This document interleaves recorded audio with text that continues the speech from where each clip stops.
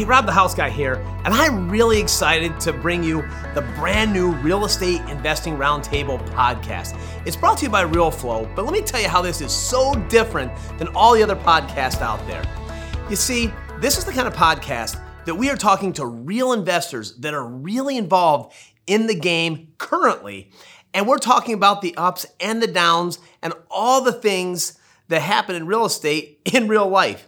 You see, when I got started in the mid-90s, this is the exact kind of show I wish I had. Well, heck, in the mid-90s, we didn't have podcasts. But when I got started, I was working in a factory. Don't worry, I wasn't eating out of dumpsters and sleeping in my car. It's not going into the guru story here. But I was working in a factory, and I just knew I wanted to buy real estate. From the time I was in 8th grade, my mom always told me to buy a double, live at home, rent it out.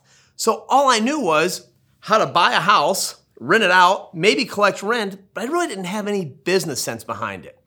So I was lucky enough to have the credit and the income to go out and start financing my way into being a real estate superstar, but I didn't have any of the knowledge behind it on exactly how to run it as a business.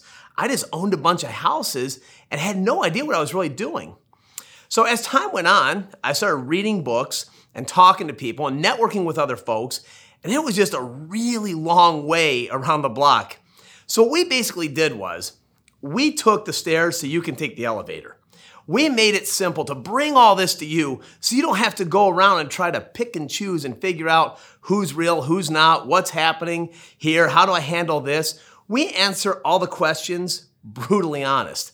Now I know the brutally honest part's hard to take sometimes because our guests will talk about not only how they're making money, but how they've lost money, how they had it all, lost it all, and then got it back. I mean, these are real stories. I know when we're online a lot of times, we see all the results. It's easy to see the results. It's easy to see the person sitting there with a great body and six-pack abs, but you don't see them at the gym every morning at 5:30. You don't see their diet plan. You don't see their cardio plan. And it's the same thing in real estate. You might see them getting on a private jet or driving a Lamborghini or driving a Bentley or living in a big house on the water, but how do they get there? That's really great that you can put that on Facebook and say, hey, get rich just like me.